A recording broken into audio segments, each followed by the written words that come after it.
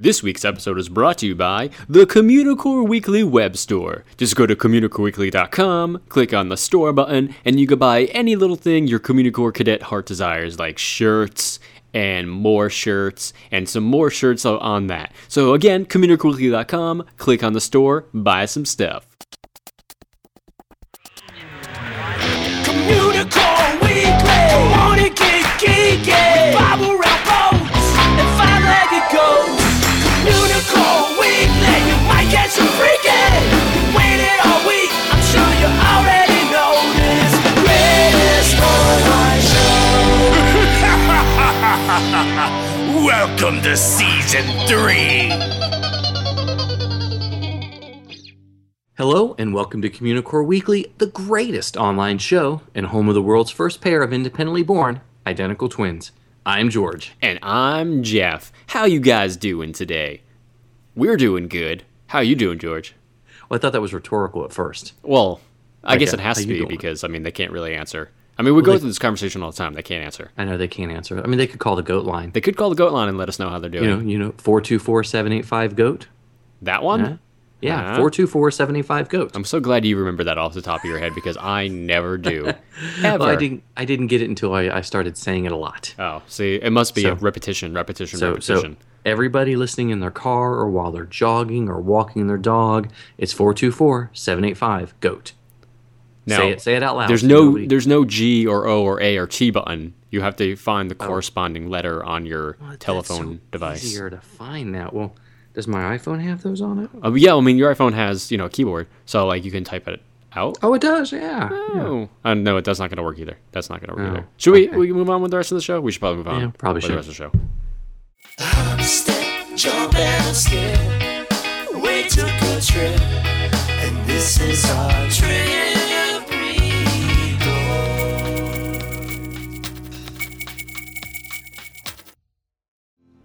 Now, since I'm living in California, I'm doing all sorts of cool stuff because this past weekend, I went to Tiki Oasis 2014.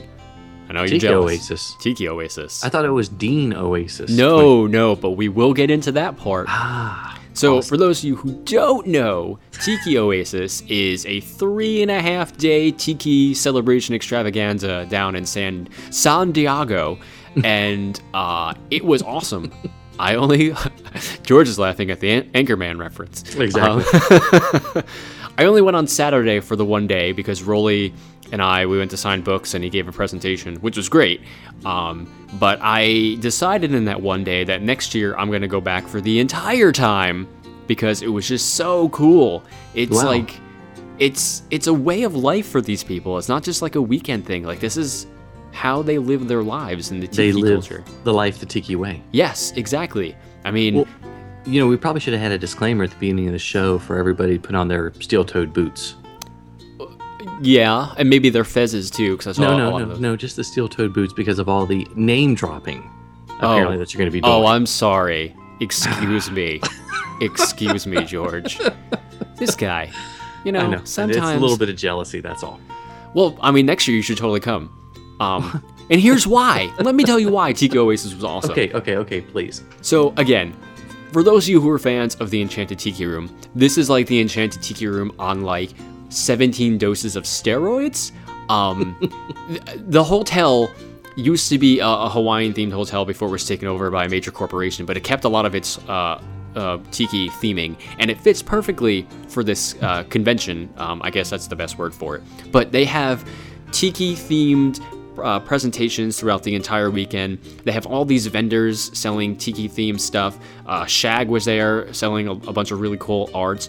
Wow. Like George mentioned, I did not know this, but for those of you who went on the Communicore, Dean is a very accomplished Tiki artist in a lot of ways. He was actually selling Christmas ornaments designed over Tiki masks that he designed, and he told me that a lot of the nights that he wasn't hanging out with us during the Communicore, he was back in his room actually making these ornaments of Tiki masks, which I thought was really cool. That is. I thought they were just running around making the orange power paddles. No. Dean was actually doing work for this kind of thing, which I seriously, it was cool. I mean, Dean was great, and so was Natalia, obviously, but it was awesome to see him embrace this other side as well of things that he loves to do. And it was interesting to see the cross connection, because his partner in crime for this, and who he shared a booth with, is actually Sammy Kim's son. Oh, wow. His two sons, I should say, actually. Both of them are very incredible artists, and Marie actually bought a tiki drawing from one of them and gave to me at the end of the weekend. But, it was really cool to see the cross-section of Disney fans and the tiki stuff going on. Oh, sure. And that Southern California lifestyle. Oh, yeah. I mean, it was great. I mean, rum drinks abound. I didn't actually have anything to drink, unfortunately, because I had to drive back home. But, just being there and the atmosphere was great. I got to see my friend Susie, who was taking a ton of pictures for all the pinup artists and the burlesque dancers and everything, which that's Communicore Weekly After Dark, kids. I didn't get to experience that part because I left at 8 o'clock, but next year we'll talk about that. Communicore Weekly Nights. Yes. But yeah, I mean, it was really, really cool. And you went to help Rolly with his presentation, right? Yes. So I didn't actually talk. I made the presentation for him, and this theme for Tiki Oasis this year was the Beatnik era. So we talked about the Doper posters and how a lot of his Beatnik posters that he did, and then we segued into the Enchanted Tiki Room. And the room that we did the presentation in, it was like there was no more seats left. There was 2 people deep standing in the back. I mean, it was super filled up. There was a lot of like big name tiki people in the room watching Rolly's presentation. And Rolly told me at the end that it was his favorite presentation he ever gave, just because the audience was so into what he was saying, and like they laughed at everything, which made him open up and tell a few more stories he doesn't usually tell, of course. And it was just really cool because people were coming up to him saying, you're the reason I got into tiki to begin with. And by like the 20th person who said that, I'm like, this is clearly a reoccurring theme of the weekend. Like, a lot of these people got into tiki because of the Enchanted Tiki Room, and in turn because of Rolly. So it was really, really neat, I guess, for him to get that validation. That's pretty cool. You mentioned there were some places you could buy stuff. Yes. So what else could you do during the 3.5-day Tiki weekend? Tiki Oasis. There was bands that played all weekend as well. The official activities end at 10 o'clock usually, and then the room parties start, and people like room hop, and every room turns into a tiki bar essentially. Like this is a huge deal for these people, and they're all so nice and open and welcoming, and it was just really cool to be part of this atmosphere for even just a short period of time. So nice. I really recommend. I think it's going to be the weekend after D23 next year, so I think maybe when we're done with D23, you should just stay the extra weekend and we go to Tiki Oasis as well, because why not 2 birds with 1 stone, right? Yes. Tiki birds with 1 stone. Yes, tiki birds with 1 stone. Yes. But yeah, if you're in San Diego next year for Tiki Oasis 2015, totally recommend checking it out if you're into the tiki lifestyle. You'll learn a lot of cool stuff, learn about tiki history. There was a history of lingerie presentation, by the way. I missed out on that one. I'm very sorry for that. Tiki lingerie? No, just regular lingerie. Oh, I was like, there'd be a lot of splinters in that, wouldn't there? It would be. Well, the coconut bras, maybe. Yes. Not question mark? I'm not sure. It could go either way. But yeah, I would totally recommend checking out Tiki Oasis. So that means you're coming for that one too, George. He's a nerd, he's a geek, but we all like to hear him speak. So listen up to the words from his speech. It's George's Book of the Week. This week's book is The American Amusement Park by Dale Samuelson, published in 2001 with 156 pages. So The American Amusement Park is an interesting look at the origins, the development, and the evolution of the American Amusement Park. Samuelson takes us way back, and we start with the pleasure gardens, the picnic groves, and the World Expos that sort of lead us into the modern theme parks of, Disney and Universal. What makes the book interesting is that it predates the explosive growth of Disney-related blogs and podcasts. Ooh, nice sound effect. You're welcome. Next year we need to put more money into that budget. Yeah, we do. We keep lacking on that one. A little bit. Anyway, Oh yeah, I was like, where was I? Explosive growth. That's right. The sound effect, George. It was a sound effect was the only thing that tied me to it. Okay, so the book sort of came out before, many years before we had all these other Disney related blogs and podcasts like this one, which is awesome. And it was one of the few places you could find information on various amusement parks. This is well before every theme park had or amusement park had a webpage or a Wikipedia entry. So okay. So the book itself is divided into 9 chapters and includes a large number of historical and current photos, many from the author's personal collection. And a lot of the early parks, like Luna Park and Coney Island, are represented by postcard images, which is really kind of neat. And it offers more of a stylized view of the park, something a little romanticized maybe.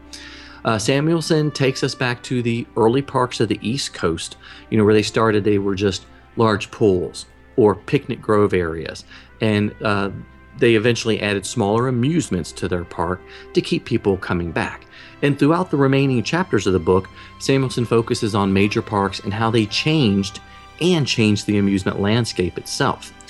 So the next major evolution and chapter is dedicated to Coney Island, which introduced a lot of modern rides like coasters and Shoot the Chutes.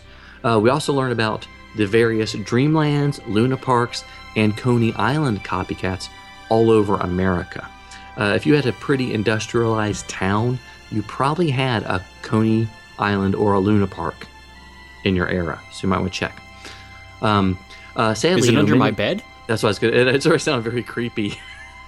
Might want to check under your bed. I don't want to go to sleep tonight. There might be a Coney Island in my closet. Coney Island. And, it could catch on fire, because that's what happened to almost all of them. There's a lot of, this amusement park was great, and then it caught on fire, because everything was made out of wood at the time. Either they caught on fire, as I mentioned, or they didn't quite make it out of the Depression. Sadly, the Depression killed a lot of the parks itself.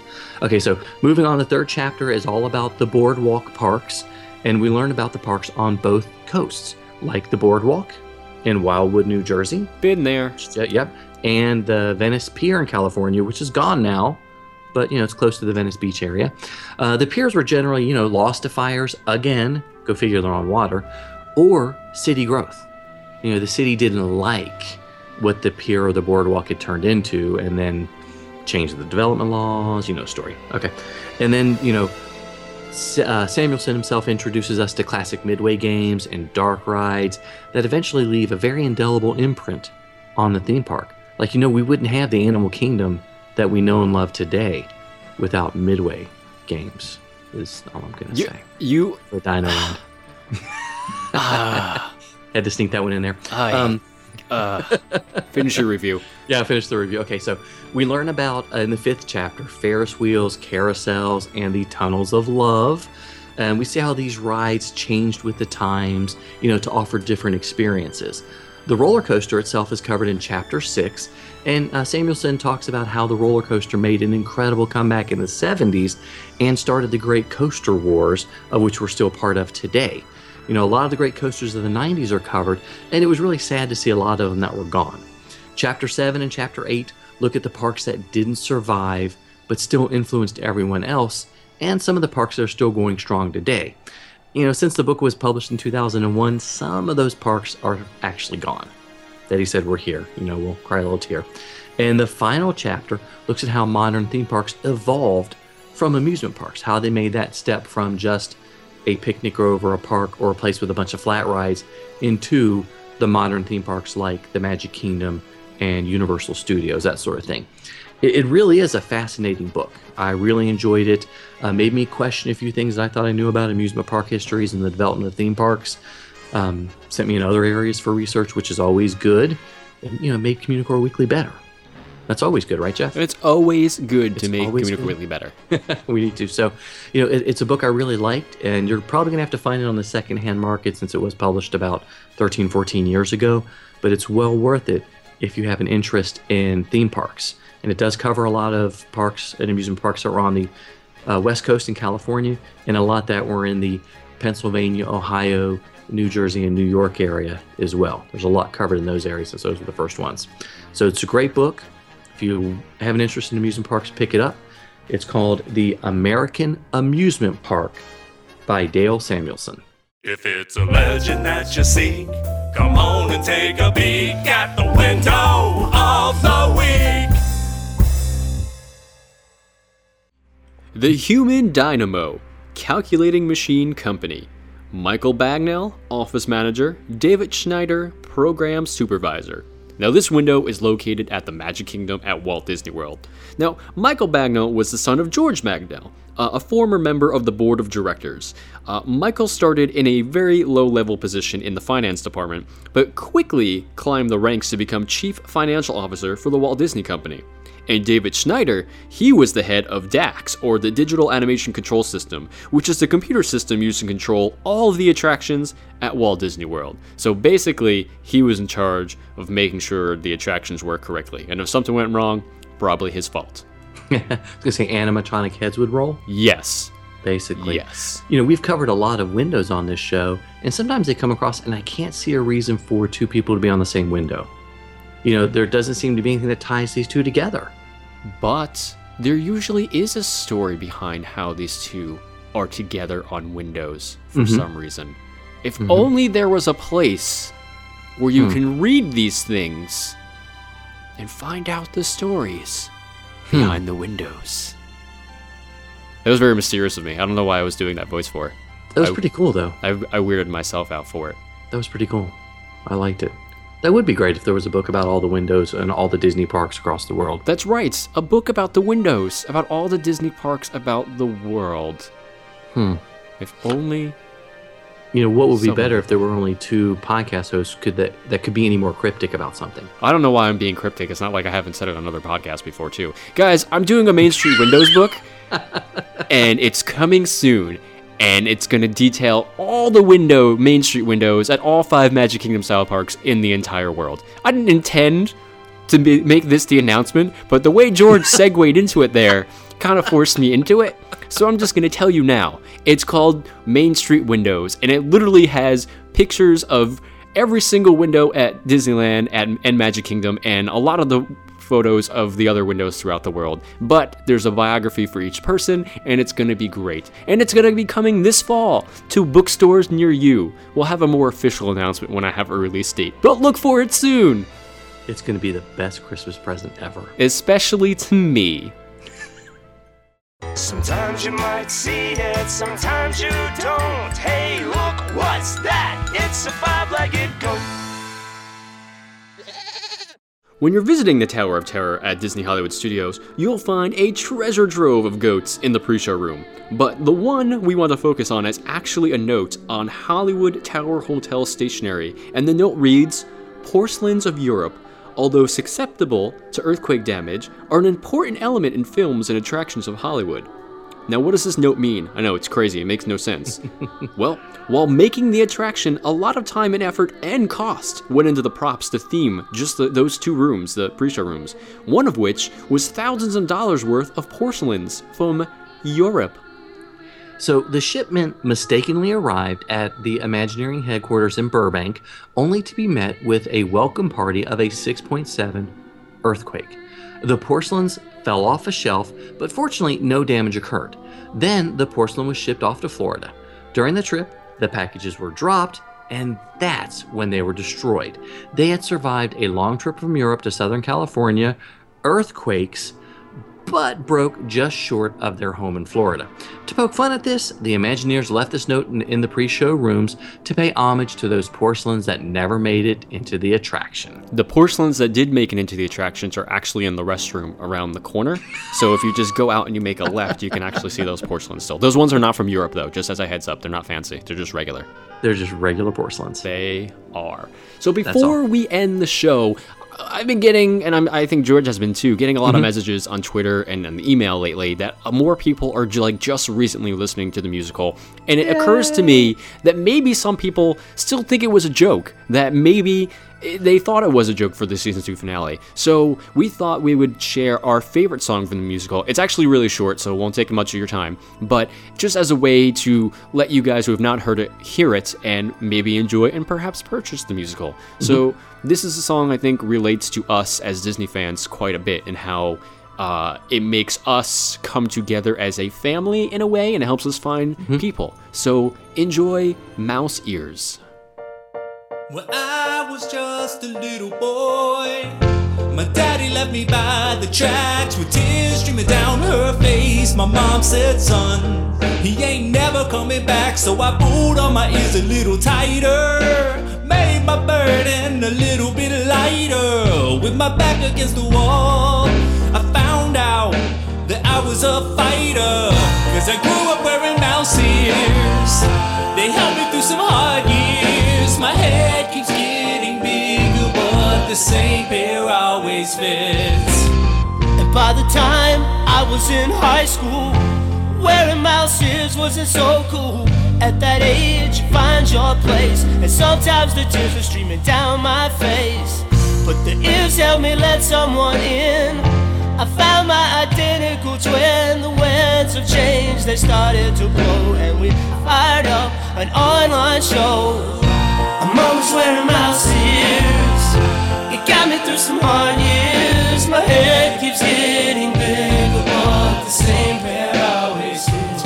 You know I'm wearing mouse ears. I'm always wearing mouse ears. My head keeps getting bigger, but the same pair always fits.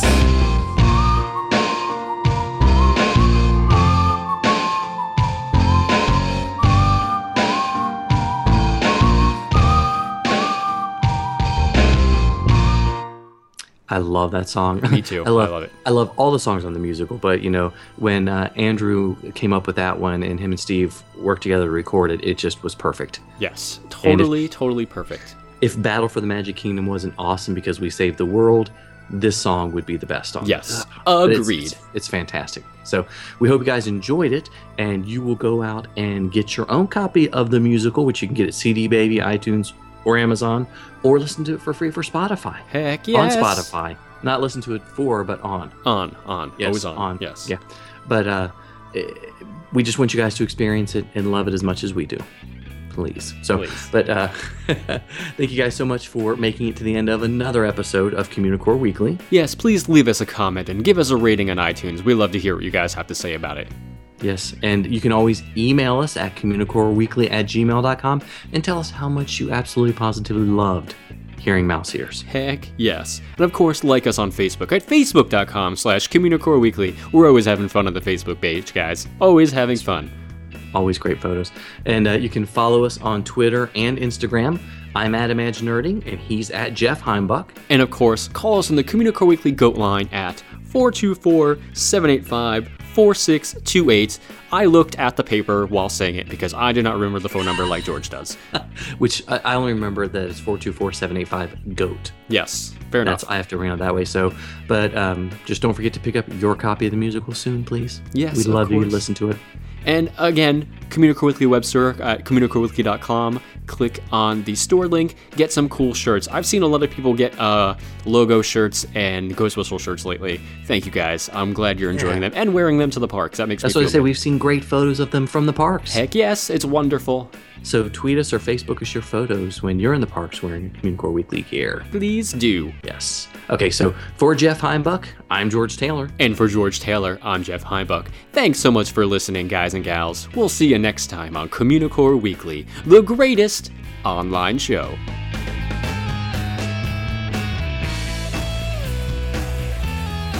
Idiots.